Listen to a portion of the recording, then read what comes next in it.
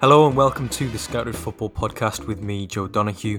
Football across Europe and much of the world is back for the 2020-2021 season, including the Premier League, with the first round of games having taken place last weekend. Vardy was at the double, Salah at the triple, and Aubameyang still managed to get on the score sheet despite the ongoing contract situation, which has now been resolved, meaning it was something of an excellent start for any fantasy Premier League managers up and down the land, myself included. From more of an under-23 perspective, though, we saw Eberechi take to the field for Crystal Palace in what was his first Premier League outing in the 1-0 win over Southampton. No Mohamed Salisu for the Saints in that game, as he reportedly builds fitness, but he's coming soon, no doubt. The big news, of course, though, was Leeds United's 16-year wait to return to the top flight is over, and what an occasion that was, going down 4-3 to Liverpool at Anfield, where probably the pick of the bunch was Jack Harrison's goal, weaving in and out of Trent Alexander-Arnold and Joe Gomez. But today is not about the Premier League. We've already covered the under-23s in every Premier League squad on our first exclusive Patreon podcast, which you can subscribe to for as little as £3 per month right now. On there, you'll get an additional 4 long-form analysis pieces per month, as well as an extra podcast episode every 30 days, which we all know is the real reason to sign up. Today's episode is on the 4 of the other top 5 European leagues, some of which kicked off before the Premier League, others which got underway this past weekend as well. To walk and talk us through Serie A, Bundesliga, La Liga and Liga 1, we have the Juventino himself, Stephen Ganavas, who I'm sure will be very glad I'm no longer asking him what he thinks of the various youth prospects at Fulham and West Brom, on the continent, certainly where Steve's expertise lies. Looking forward to this one? Yeah, it's going to be good. Looking forward to the season as well, and Serie A kicking off this week especially. Well, I think that's probably the best place to get started then, Serie A. We spoke at length earlier this summer about Juventus' need for a rebuild, and that episode is available on all platforms, and transfers was a big topic during that recording. Aside from Juve, which transfers, bonus points if it concerns an under-23 player, which transfers in Serie A have piqued your interest the most this year? Yeah, I think there's probably a few. I think Marash Kumbula's move is pretty much done today to send him to Roma, which I think is going to be a really interesting move. Victor Osimhen, I think is going to be a really key player for Napoli this season. Tonali, Hakimi, there's a few, very important pieces that have arrived at a young players that some of the top teams are hoping is going to boost their chances of winning a title this season. Yeah, Milan hoping that this season it's finally going to click for them. They do have Sandro Tonali at the club now on an initial loan deal, obviously with the obligation to buy, like so many Italian clubs do. But just sort of picking apart that deal, it's a €10 million loan fee, then a 25 million obligation, and then a potential 10 million further in add-ons. I mean, that's a player who could potentially anchor a midfield for a decade for less than €50 million. I mean, despite playing for relegated Brescia last season, he was consistently one of the league's best creators, ranking highly for XA. That's very good business, isn't it? Yeah, to be honest, I actually think that the fee is probably around the pretty fair mark. I don't think it's a massive bargain, but they definitely haven't overpaid either. I think for what we've seen of him so far is that he's really good, but maybe not quite like that, destined for undisputed greatness level just yet. I think I've said this before, maybe not on any earlier pods, but definitely in other pods that I've been on, that I'd still probably, if I had the choice of him or someone like Zaniolo, I'd still probably want to have Zaniolo in my team. Is kind of just more of that, that got that something else about him. But yeah, this is still good business.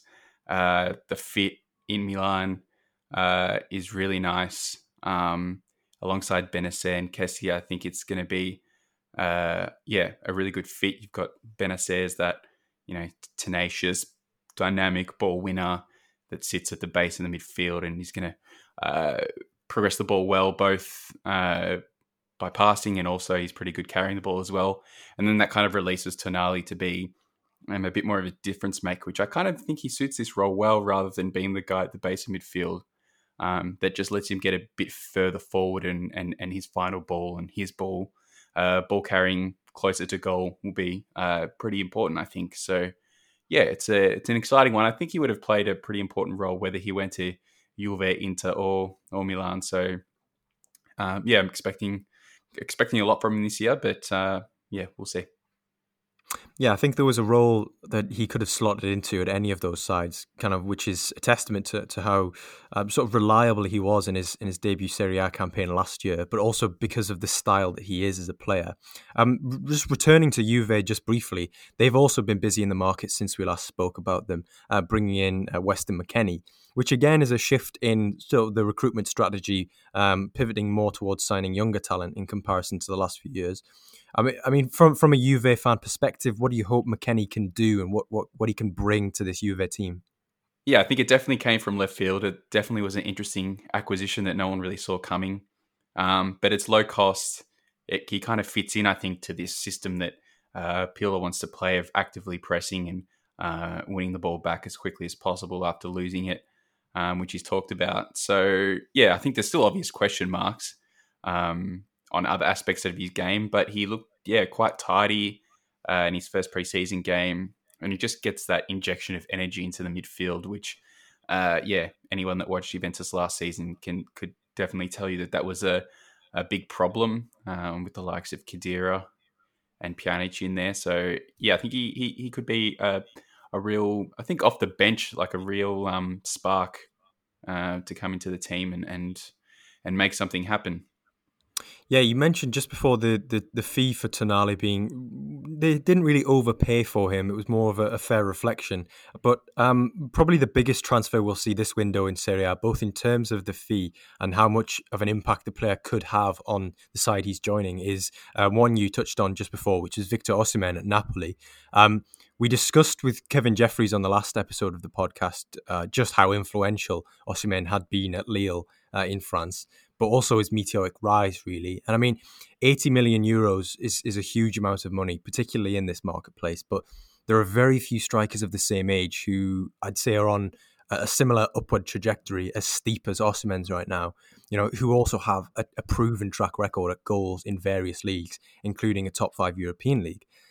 And I know one player doesn't make a team, and there is the fact that Gennaro Gattuso has lost Alan from his midfield this year, albeit he didn't play very much last year due to injury. But with Dries Mertens, Lorenzo Insigne, Fabian Ruiz, and now Osimhen, do you think Napoli can really push to be back in sort of the conversation for the top 3, top 2?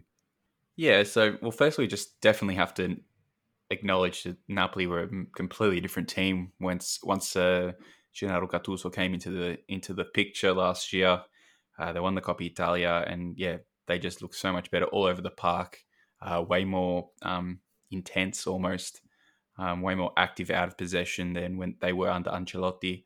And I think Osimhen is a really big signing for them. I think maybe it might be a tiny little bit of an overpay, but they knew what they needed, I think, and they'd kind of been struggling to replace the goals of Higuain and then Mertens when he had that crazy season after Higuain left. And that's what he's going to have to bring now. But he's going to be another person that brings that high energy, great finisher. And then, if they can maybe get one or two other pieces around him, I think if they can get Jeremy Boga as one of the players that's been touted as a potential acquisition, that duo could be super scary in transition, especially just the pace, and then Boga's ball carrying, Osimhen's ability to kind of hit the channels and stretch a defense. That would be an absolute nightmare to come up against. So looking forward to that potentially happening. But even if they don't sign Boga, this is a super move. Yeah, it's the big strides of Osimhen. They're always striking to me, because he, as soon as he gets beyond that last line of defense and there's plenty of space for him to go into, it's not that he's conventionally pacey. It's rather the fact that he can just cover so much ground in such a short space of time. I mean, yes, it was against Serie D opposition, but in his first sort of friendly outing for Napoli, I think he got a hat-trick inside 8 or 18 minutes, which there's hitting the ground running. Then there's that. AS Roma are another of Italy's big sides. We've discussed Milan, Juventus, and Napoli so far. And while there's not been too much in the way of transfer activity there, a few free transfers aside, the big and really unfortunate news is that obviously Nicolo Zaniolo has suffered another injury, which is going to keep him out for months again after originally doing his ACL back in January. So, now you've got Zaniolo out injured, Kolarov gone to Inter, Florenzi gone to PSG. Are we going to see a drop-off from Roma this year, Steve? Yeah, it's probably Roma and Lazio, probably the two of the bigger teams that haven't made the strides forward that they probably would have wanted this summer. But, Roma have just picked up Kumbula, which would be a good replacement for Chris Smalling, who's going out, or who isn't coming back, rather. But yeah, outside of that, you've probably got Dzeko going out and Milik coming in, which seems likely to happen, but not 100% yet. But that really doesn't change. It's kind of just interchanging pieces. Pedro came in, but yeah, that injury to Zaniolo is the real punch in the guts. You kind of lose the ball carrying from midfield through to attack that makes him such a dynamic and damaging player, especially when it's through the middle of the pitch rather than out wide.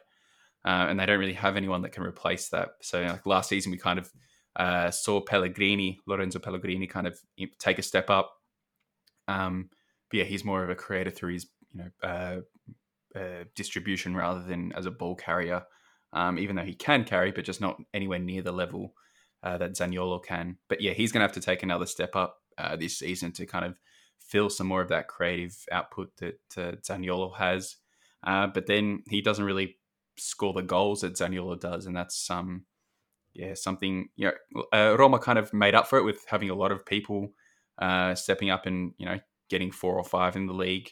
But yeah, outside of Dzeko last season, they didn't have anyone in double digits, and they haven't really made any moves to bring someone in that's going to change that. Maybe Pedro can do something, but he's never really been a super high volume scorer, at least since he left Barcelona. So yeah, it could be a tough one. I can't really see them moving ahead of any of the teams they finished behind last year. I think that one of the big things with sort of the likely departure of Dzeko and Zaniolo out injured is that for at least the first 4 or 5 months of the season, you've got, especially if Milik doesn't come in, you're losing such a great deal of height and such a great deal of physicality in just the attack, which is something which can be understated sometimes as being very important. Zaniolo in particular has that physical profile, which makes him such an effective influence at running through the middle because he can swat away challenges. He's 6'1", 6'2". He's such a great ball carrier, but then he takes up so much space when he's carrying the ball, which is what makes him such an effective influence through the middle. I do sort of worry in a sense for Roma because, Lorenzo Pellegrini is going to have to pick up the slack quite considerably. And of course, the influence that Dzeko has had over the past few seasons, you're not going to replace that overnight. Yes, Milik might be a similar sort of fit, but I mean, personally, I don't think that, you're going to be able to replace the influence of Dzeko on that team. Moving on to Inter, we can't forget them either, especially under the enigmatic as ever Antonio Conte. They ran Juve close last season, but didn't have enough puff to go all the way, really. Lautaro Martinez, though, still a fantastic player, such a hard grafter, a great battler, and great in the air for a player under 6 foot. But they've also got a few players coming through who might see some minutes this season, which is especially sort of what I'm hoping to see with Inter this year. The most likely of those is Alessandro Bastoni. He's probably going to continue starting at centre-back, recently called up to the Italy squad for the first time. But Lorenzo Pirola is another. He'll be less involved, you'd expect, but he can play as a right-back or a centre-back and has been involved with the squad in pre-season and towards the end of last year in the post-lockdown period. They've also got Frenchman Lucien Agume at the base of midfield, Sebastiano Esposito to deputise for Lautaro and Lukaku, and I suppose that's just probably one of the most fun names you can say, to be honest, Sebastiano Esposito. But the one I'd really like to talk to you about, Steve, is a big name. It's Achraf Hakimi, signed from Real Madrid for somewhere in the region of 40 million. he was an early window signing, so I think he may have been forgotten about ever so slightly. But could that be, in your opinion, one of the best pieces of business this window? Yeah, so going back to Conte's early days at Juve, he turned uh, Stefan Lichtsteiner into one of the most barnstorming right wing backs in the world, and turned Lichtsteiner into such an important piece of a team that won a lot of titles in a row. So yeah, if he can do something similar with a player that has just so much more at his disposal, physically and technically, in Hakimi, then the potential for him to just explode next season is massive, and especially going forward. I think sometimes Martinez and Lukaku can kind of become a little bit isolated from the rest of the team, but then with someone like Hakimi, you've got someone that can be a really key outlet out wide, to get in behind a defense that way, and to stretch teams wide so they can't always be concentrating so much on the two strikers in the middle. So that's going to open up Inter's attack in transition to a player in Hakimi that showed last season, with the numbers that he put up in Dortmund, that he can be really devastating going forward. So I'm really hoping that Conte gives him the license as well, because if he does, and he can put the kind of similar numbers up that he did last season in attack, then it's going to go a long way towards Inter being a part of the title race. I feel like with Italy, there are often quite a lot of in-country transfers compared to the other top 5 European leagues. So with the likes of Hakimi and of course Weston McKennie as well, I think it's quite good to see that players who've done it in the Bundesliga in Germany are also sort of being identified as being able to translate their styles to Serie A as well. And I suppose this year we'll see whether that is sort of going to become a more viable destination for players who may have done well in Serie A, rather than maybe going to the Premier League or La Liga. Moving north though, and a little bit west of Milan, and you're in France, home to Ligue 1, and which has already returned, and that's great to see back after that 6-month absence. Of course, there's been a bit of trouble with Paris Saint-Germain, having lost their first 2 games to Racing Club de Lens and Olympique Marseille. But I suppose that's, of course, they were missing plenty of key names due to the COVID quarantine, which doesn't seem to be going away. So it looks as though that might plague a few teams this season. But we recently covered PSG in our interview with Julien Laurent, so our focus in France goes straight to OL, or Olympique Lyonnais, even though they won't be playing in Europe this season. But they are still probably one of the most interesting sides that will be competing in Liga. Steve, as far as midfield trios go, Houssem Aouar, Maxence Caqueret and Bruno Guimaraes really isn't that bad, is it? Nice and balanced, very technical, always going to create plenty of chances for you, but also going to muck in and do the dirty work. Do you think that Lyon could be in for a big year? Crucially, if Aouar stays, which is a big if at the moment, but given that the condensed season will mean that teams are much more stretched, particularly those in European competition, is that something where Lyon can steal a march? Yeah, firstly, I just want to say, I hope that you meant to say that the pandemic could possibly plague the competition if some of the players catch it. I thought that was quite funny, but that was a little bit off the cuff, to be honest. I think that was just that wasn't intended.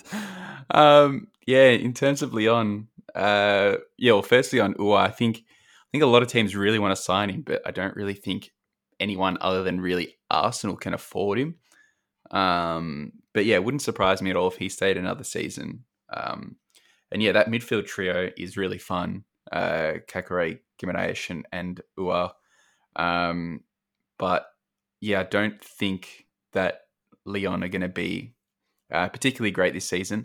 I did wake up at 5 a.m. this morning to watch them and was extremely disappointed in their 2-1 loss to Montpellier. The midfield is good. Caqueret and Aouar are gonna be really exciting. Guimaraes is going to be exciting, but they've kind of lost a few players, and whatever your thoughts are on Depay, who's seemingly on his way out, Bertrand Traoré, Marçal, Toussaint, Tete, whatever your thoughts are on those players, it's still a fair chunk of experience and talent to lose when haven't really replaced them adequately yet. But yeah, the shining light, of course, is the emergence recently of Kakare. Cherki is going to play a lot more this season. He's going to be an absolute star. And if they can keep him, which might be difficult because he really wants to leave, but Jeffrey and Adelaide is back from his ACL, and he could be a player to step up as well this season. But yeah, a lot of question marks over Rudy Garcia. Probably some question marks on where the goals come from if they lose to Pai. So yeah, we'll have to wait and see. Yeah, just looking at that lineup for Lyon's 2-1 loss to Montpellier last night, Carl Toko Ekambi and Tino Kadewere starting up front for Lyon. And while, yes, they're good European strikers, they're not sort of the strikers that you'd back to fire you back to European competition, would you? And then you've they're not Moussa Dembele and Memphis Depay, that's for sure. Well, exactly, yeah. That's the polite way of saying it, really, isn't it? But yeah, they're losing Marçal, now using Maxwell Cornet at left wing back. I just, yeah, it troubles me a little bit, but I think the one ray of hope is obviously Rayan Cherki, who, he's 16, 17 still? Madness, absolute madness. So yeah, he'll be great if he starts sort of starting more games. But Rudy Garcia, I think, said something in a press conference about the team having not playing individualistically, and that was kind of a reason why Cherki wasn't playing so much, if I remember correctly from what I read this morning. So yeah, if Garcia doesn't use his season to try and get more minutes into someone like that, then it's going to be a waste, I think. And that's already with them not playing in Europe for the first time in a long time in Lyon. Yeah, it's something like 1996 or something, the last time they didn't play in European competition. But I'm sorry, those comments from Rudy Garcia, it's just like Hatem Ben Arfa at Newcastle all over again. You've got to let these flair players thrive, especially when it's a team that you've got a little bit of a vested interest in. But in something of a similar situation to Lyon, one of Marseille's star men, in the same way that Houssem Aouar is, will he, won't he leave? Marseille have Bouba Kamara still at the club, despite the fact that he could probably play elsewhere if he wanted to leave. But he's a local boy, and he's done so well there, probably their most important player after Dimitri Payet and Florian Thauvin on their days. But Monaco as well on the south coast of France, haven't been as busy in the market as they have been in years gone by. But it's the young players who've been at the club for, the last 12, 18 months who've come to the fore of late. Steve, I know you'll be happy about this, but Sofiane Diop and William Goebbels scored against Nantes a couple of weekends ago. Both players we had huge hopes for when they initially broke through and got those moves. But now look as though they're actually going to kick on, hopefully. Yeah, I think Monaco are going to be extremely, extremely relieved to see Goebbels, especially on the score sheet. They spent a lot of money bringing him in as a 16, 17-year-old when he arrived. And he was pretty much injured essentially from the moment he made his first appearance at the start of, I think it was the 18-19 season. And he was pretty much injured until just before the first lockdown.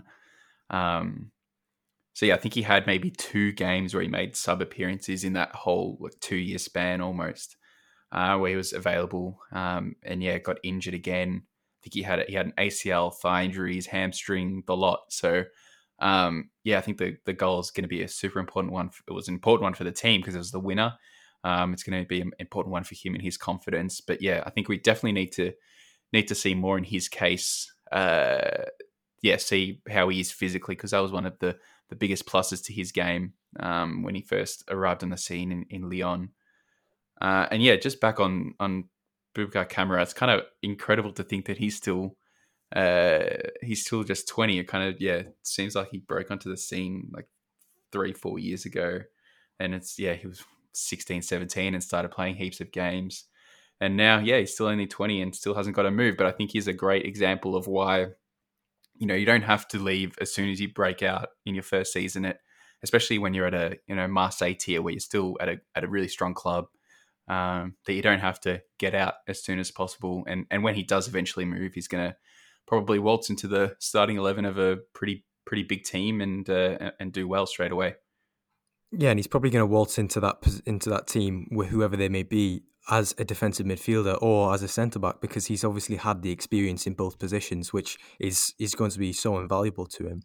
Um, Also in that position in Ligue 1 this season, sticking with Monaco just briefly, there's Aurelien Tchouameni, and he's going to be playing alongside Cesc Fabregas in the heart of Monaco's midfield, which, if nothing else, is an incredible education, and I can only imagine, a pleasure to be involved alongside.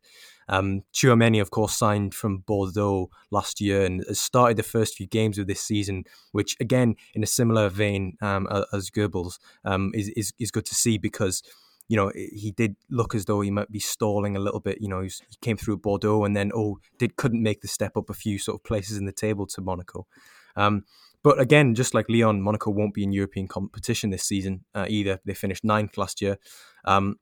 And that is because teams like Rennes were more consistent than them last season. A big year ahead for them in the Champions League, but an even bigger campaign for Eduardo Camavinga on a personal note.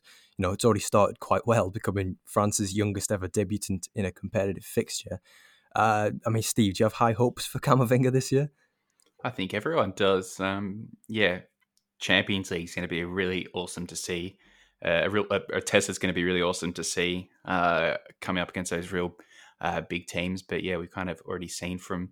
I have to admit I haven't watched a whole lot of him, but yeah, just from like seeing the clips of that goal that he scored the other day, just the confidence as well is just incredible. Yeah, we spoke about Ryan Cherki and his confidence and his self-belief when he's, taking players on and stuff. But Eduardo Camavinga kind of maybe goes about it in more of an understated way. But again, he is a player who has to be, who has to have a huge amount of self-confidence. I have no doubts whatsoever about him going right to the top. He does appear a little one-footed at times, but he's 17. That'll come. Seeing him in the Champions League is going to be excellent, as well as sort of seeing him develop into what I hope will be an all-round, galloping midfielder, just moving through the gears. He does still look a little bit awkward when moving through midfield with the ball at the moment, which is kind of why that his passing has been shone a light on at the moment. But I think when he starts to fill out more, when he starts to really grow into his frame, which is 6'2", I think. That when he's 17, so that's all happened very quickly. When he starts to grow into that, I think we'll see a real dominant midfielder there, and I suppose the world is his oyster, really. He could be anywhere from between a number 6 and a number 10. That goal, the one that was filmed from the stands, which was a great angle, as he just cut in from the wide areas and then went through and jinked one way, then the other, and scored. I can't remember who it was against, but yeah, that was a good little taster of just what he can be capable of. So hoping that will be that'll be something that we can see more of. If you're a defensive midfielder and you can add that to your game, then you start to become a bit of a problem all over the pitch. Certainly, and that's probably why he's in the team. He's probably been doing that in training for quite a while. But I'm going to have to apologise to you, Steve, because it's something of a compulsion. I can't discuss Ligue 1 without talking about Adil Ashish. I think it's about the 8th time I've name dropped him on the podcast, and that's more than he has senior appearances in professional football. But he has started life pretty well at Saint Etienne. Created 4 chances the other week against Strasbourg, most of which were from set pieces. But again, it showed that an 18-year-old's already been given set piece duty. But he's really taken to that young side that Claude Puel is building, and sort of overhauling, really. We saw Yann M'Vila go to Olympiacos, one of the big earners. But moving on, though, I don't want to stay on Ashish for too long. But we have Germany to cover, home of the European champions, Bayern München, which is in home, turned to TikTok stars Alphonso Davies and Robert Lewandowski. They're going to win the Bundesliga again, aren't they? Yeah, well, they finished last season pretty strongly. No one could get close to them, really. Lyon scared them for about 15 minutes, and then that was done. And then, in the final, they looked pretty strong. Like after seeing Leon Goretzka, all these players that we talk about that need to kind of fill out into their bodies at 17, 18, I think we need to send all of them to whatever trainer assisted Goretzka and Coutinho and some of the other Bayern players, and they'll be at the level in no time. They just look kind of physically just ready as soon as they got back into the Champions League, and they just kind of destroyed everyone. And then, yeah, their squad's just made up so nicely to kind of, they got a couple of problems with Thiago and Alaba to resolve. But other than that, maybe, not having continue off the bench is a bit of a pain, but they should be probably ready to go out there and what is it, the ninth in a row if they win this year? I think it'll be 9, yeah. Not quite Juventus's 10 that they're aiming difficult. for, but yeah, I think it's 9 that they're aiming for, which again is just ridiculous. But yeah, I mean, the title race probably isn't going to throw up too many surprises, but it'll be good to hopefully see more of Jamal Musiala in the first team setup. He's the dual national attacking midfielder eligible for England and Germany, who was at Chelsea but became Bayern's youngest Bundesliga debutant last season, I believe. I mean, on our sort of rundown for this episode, I think we just skipped over Bayern Munich and went straight to Borussia Dortmund. And I think that's mainly because they're just so fun. If there were chess pieces, they'd all be queens, sort of so versatile, all over the place, so powerful when it comes down to it. But they're not, essentially because of Bayern's place in that league, they're not the most important piece on the chessboard. On the topic of Dortmund, what are we discussing first? Breakout years or signings or both? Yeah, I just want to see a full year of Haaland. Like we saw him come in and hit the ground running in the half season, but I want to see him and Lewandowski just going head to head and just going for that, golden boot. I can't remember who it was that used to go with Lewandowski that they always had an ongoing battle back in the day. Yeah, I think it was Aubameyang that he used to. Yeah, they used to have a little ongoing competition. So yeah, if Haaland can come in and start his own competition with Lewandowski, it could be a nice little sideshow to what will probably be somewhat of a boring-ish league season, unless Dortmund or Leipzig can pull something out of the bag. But yeah, I think this will be more of a transitional kind of year for Dortmund with a couple of new younger players probably that are going to come in and play some more minutes, especially if Sancho leaves, although that's probably not going to happen. But yeah, the Dortmund are always fun, so yeah. I mean, Jude Bellingham, we do need to mention him. Not to unnecessarily hype him up, but just the fact that he obviously made his debut the other evening in the cup against Duisburg. I hope that's how you pronounce it. And he already looks so secure in that Dortmund team. The preseason games, he looked so sharp with his passing. He appears to spot danger before it develops, and putting him in amongst better players has only served to sharpen him up, really. And he's at that age where everything he takes on in every training session with those fantastic players around him, he's going to be absorbing like a sponge. That's not to say that he wouldn't have done that at Birmingham, but I think the demands and the level of training will just be higher at Dortmund, a Champions League club, understandably. And then you've got Gio Reyna as well. Excellent talent. US love them. Some representation at Dortmund, and he's a great facilitator for the likes of Haaland, as you mentioned previously.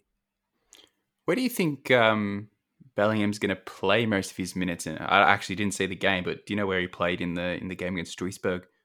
I think it was more of like an 8, which I hope that you could play there, because I feel like he's got that all-round skill set where he can still threaten sort of the box without having to be drawn into doing too much defensive work. I feel like if you have players behind you like Axel Witsel, then they can do that for you, surely. But yeah, at the moment, he's another one who I think can play anywhere in that sort of between 6 and 10 role. He doesn't feel. It doesn't feel. But as he's though also played wide and done some of that as well last year with Birmingham City. So. He has, but he's not going to get wide in this team, in this Dortmund team, is he? Because you have the likes of Sancho out there instead, and of course, like Gio Reyna can also play there. So, I think you'd rather have those players there rather than Bellingham. I'd say playing Bellingham through the middle, where you've probably got the best chances of him seeing a lot of the ball, is how you're going to get the best out of him. Fair enough. Now, finally, La Liga, because we don't have an awful lot of time. I'm going to limit us to just the big three, Barcelona, Real Madrid and Atletico Madrid. First off, forget Lionel Messi and his contract saga. I'm bored of that. absolutely bored of it. It's not under 23 football. All I'm interested in at Barcelona is Ansu Fati and Francisco Trincão. Probably not at the stage yet where they're going to take on the role Neymar had in that MSN front three, but I'll tell you what, they are getting there. Yeah, well, I think you definitely have to play both of them as much as you can this season. You've definitely still got that real prospect that Messi's going to be gone come next season. But it's not like Barcelona are really, blessed with amazing veteran options anymore. You've got, Messi, of course, and Griezmann, and then you've got Martin Braithwaite, possibly Depay. Sounds like he might be coming in. But yeah, I think probably first you have to give Moussa Dembele a chance to come good finally. They spent so much money on him. You've got a new coach. You probably have to give him a chance to actually show what he's worth, and maybe even if you do want to sell him eventually, kind of get some value back. But then, you definitely need to get time into Fati, into Pedri, into Trincão, into Ricky Puig. And then it helps, obviously, you can run Pedri, Trincão, and Puig through the midfield, which is going to give Koeman more options. So I think there's definitely space to get these players in, but it's no secret Barcelona's squad is just completely out of whack. It's terribly made up. It's got so many guys that are over 30, and then it's got so many guys that are kind of under 22, under 21. And then, most of those guys over 30 just, aren't at the level that they used to be when Barcelona were challenging for Champions Leagues and winning the league most years. So there's kind of no point, flogging the dead horse and extracting all those minutes out of guys like Busquets and Jordi Alba and PK when you've got, other guys coming through. Obviously, you can still play them sometimes, but it's going to be a transition year, and you've got to prepare your team for the future, especially if that future won't include Messi. Messi could be on his way out. And I mean, the players to replace him, as we just mentioned, Ansu Fati, Francisco Trincão, yeah, they've got their own quirks, but of course, no one's ever going to come close to Messi. But I just want to discuss Ansu Fati very briefly. Made his Spain debut, scored his first Spain goal over the international break, and hopefully, can build on sort of those 24 La Liga appearances and 7 goals that he already has. I mean, that's already quite a good record for someone who turns 18 in October. I mean, even if he is playing in a great side. I suppose from a wider standpoint, what kind of season... It does depend on whether they bring in Depay, Dembele, all these more senior attacking players. But what kind of season do you envisage Fati and probably Barcelona having in general? Well, I think a player like Fati is just like so fun. Can do a lot of things. He gives you a lot of options for how you want to set up your attack. Come in from wide, can run through the middle, get in behind, finishes well, can come deep and play for the ball. And then I love the idea of kind of all these it kind of reminds you of old tiki-taka Barcelona. You can imagine like Fati and Pedri and Puig and Trincão running around, or all these kind of really technically strong, smaller players that can all interchange and, all have, can all get forward and score, most of them drop deep into midfield and create. So yeah, as I said, I think it's going to be a transition year. I think everyone knows that, and I think Messi above all knew that, and that's why he wanted to leave. But it could be a fun year as well, and a lot of Barcelona fans, I think, for a long time have been wanting to see these young players coming through the team, and now that they're probably not going to be on the verge of competing for a whole lot this season. It could be a good way to make the fans happy, is blooding these younger players and getting some minutes into them. Now, I can't remember where I saw this, but I would like to stress this isn't an original Joe Donahue opinion or thought that I've come up with myself. But I did see somewhere somebody suggest that 2021, Messi's contract runs out, and also Marcelo Bielsa's 1-year deal at Leeds expires. The prospect of them both returning to Newell's Old Boys in Argentina for one last hurrah, a swan song, where they could potentially win the Super League there. I'm putting it out there. It could happen. But as long as we get a Netflix documentary about it. Well, I mean, that's going to be part of the deal, surely. You don't negotiate those two deals without making sure there are a few cameras there to document it. But yeah, sticking with La Liga, the champions and UEFA Youth League champions for the first time. Real Madrid, they're as stacked as ever. Fede Valverde went from strength to strength last season. Martin Odegaard is returning and crucially staying put after his good loan spell at Real Sociedad. Vinicius and Rodrigo on the wings are absolute dynamite. They're a year older as well, and they're still holding Luka Jovic captive. But they haven't. Interestingly to me, when I was doing sort of the background for this pod, was I found that Real haven't won back-to-back titles since 2008, and have only managed it twice in the last 30 years, which seems wrong. And I checked it a few times, but it isn't. Given the situation at Barca being a bit messy, can you see anything other than Real coasting to another title? I mean, come on, Steve. That you have to. If you found the plague one funny. If you found the plague funny, at least give me a bit of pity laughter there. The plague one was at least clever. Come on. Yeah. No, but can you see anything other than Real, coasting to another title? Not really. Well, especially because I think above everyone, they were probably the best prepared team to come into this kind of pandemic affected transfer market. Pretty much because they really didn't need to sign anyone, and I don't think they've actually paid a transfer fee for anyone yet. Because you get Odegaard back from his loan, you get Asensio back from his knee injury that he had. So you straight away got two really influential players that you didn't have for either all of last season or most of last season back in the squad. And then, just when you compare their squad to Barcelona, their squad is just a mix of guys all over the age curve. You got a couple of guys in your 30s, lots in their prime, and then still some, really strong, a really strong core of under 23 guys coming through. Vinicius, Rodrigo, Odegaard, of course, Valverde, as you mentioned, Militao.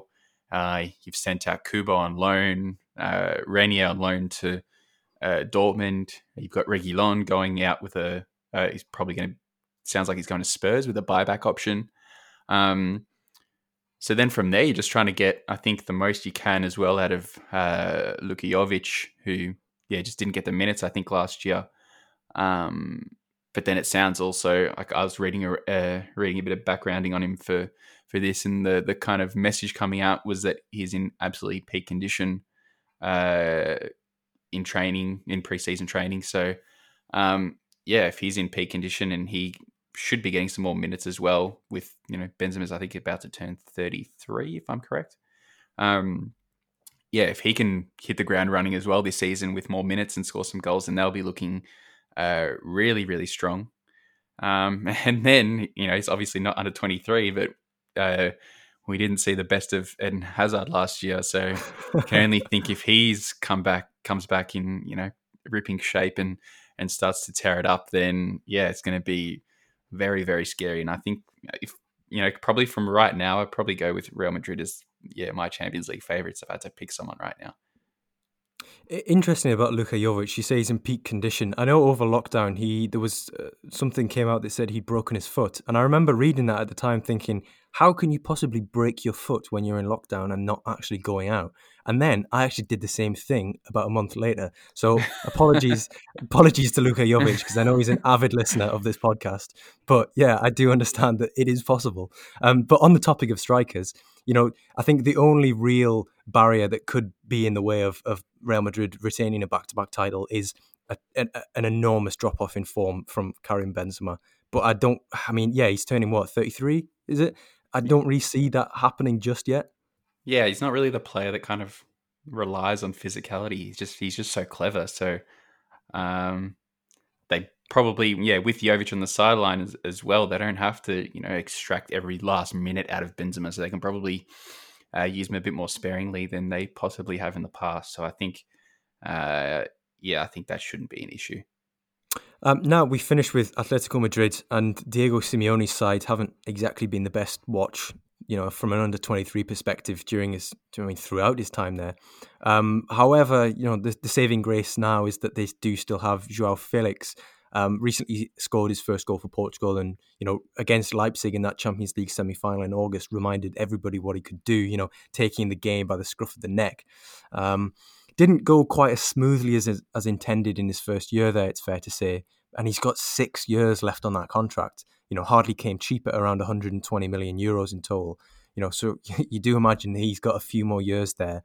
Do you think, with hindsight, a 7-year deal was maybe a bit of a mistake? It depends what the money was. I'm not sure what deal he's on, but if it was a nice chunk of change, then you can't say that signing a 7-year contract is necessarily a bad thing. But I always did think it was a little bit strange, just the move going to Atletico, just because, you don't really think of him as the Simeone stereotype. You're always kind of thinking of Diego Costa when you think of a Simeone attacker, or someone like Griezmann, kind of more of the physical, stand your ground type of guys that rely on that part of their game more so than someone like Felix, who likes to operate in the kind of pockets of space in front of the defense and make things happen from there. And then also, like, 126 million was an insane fee for a guy that had really only been a starter for the better part of 6 months or so, as good as he was performing. But that being said, I think he's still 20. He had a couple of injuries as well last season that I think just kept interrupting. I don't think he got more than a run of like 7 or 8 games in any one point in time. I think he'll get more games into him. He probably has to kind of fill out and get he needs to go to Goretzka's trainer as well. He's still definitely quality. And I think he started to piece it together towards the back end of last season more than he had when he first arrived as well. Obviously, Diego Costa, those sorts of forward players are much more moldable in a system with Diego Simeone than João Felix, who is, again, more of sort of a free-spirited player. But we can hope. He's got exceptional talent, and the options that he has around him to play alongside are probably better than what he had at Benfica. So the likes of Alvaro Morata, he didn't exactly succeed at Chelsea, but at Juve, of course you'll remember him there. And he's by all accounts he's done well at Atletico Madrid. So do you hope that maybe we'll see a bit more of Felix Morata as sort of as a two this season? Yeah, you probably won't find too many Juventus fans that don't have fond memories of Morata at the club. He was always an excellent performer at Juve, especially alongside Tevez. And if Felix can be that kind of Tevez type and get a bit more of that terrier attitude about him that Tevez had, it would be, I'm sure Simeone would be extremely, extremely happy. But I actually do think it's a good fit with Morata as well. Morata, he's become kind of more target man-ish now than he was, especially when he was at Juve. But he can still stretch the defense and still open up spaces for someone like Felix to operate in. And then, of course, Felix is so crafty operating in those pockets. He's proven at Benfica especially that he can create and score at an extremely high rate. But I think you also have to caveat everything that happens with him with the fact that when he was at Benfica, they scored over 100 goals. I looked this up before. Over 100 goals in their season in 2018-19 when he was dominating there. And then Atletico last season scored 51 times in the league. So, you always have to kind of mesh those two things together when you're comparing how he did at his time in Benfica to what he's doing now. So if he's in a team that's scoring 50 goals a season, he's never going to have those insane numbers that you expect from someone that costs you 126 mil. But at the same time, I don't think Simeone will care as long as they're getting the results. I love how you put in that little. I checked this up before, just as you knew that where I'd be questioning where on earth you got that statistic from, plucked out of thin air. I'm always well prepared. Of course you are. Well, thank you for tuning in to the latest edition of the Scouted Football Podcast.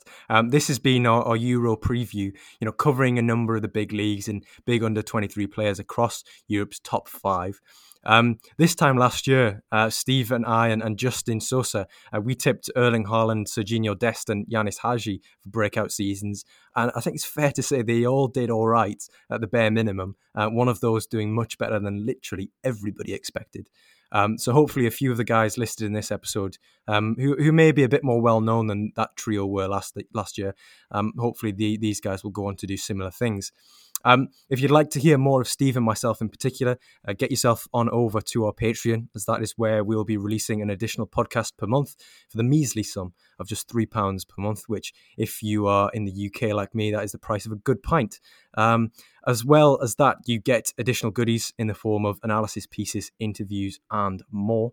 And for a little bit extra, you get full access to each of the Scouted Football Handbook digital archives, which are the best scouting manuals out there. Steve, got anything to add just before we close this one? Yeah, I just want to know, who was the person that picked Haaland as the breakout last year? Who's the person who gave you Haaland as the breakout? No, thank you again for having me. It was always a pleasure. Yeah, always great to chat, Steve, and thank you very much for giving up your time. We hope you've enjoyed this one. Thank you to Steve, and thank you from both of us for tuning in. Take care. Bye for now.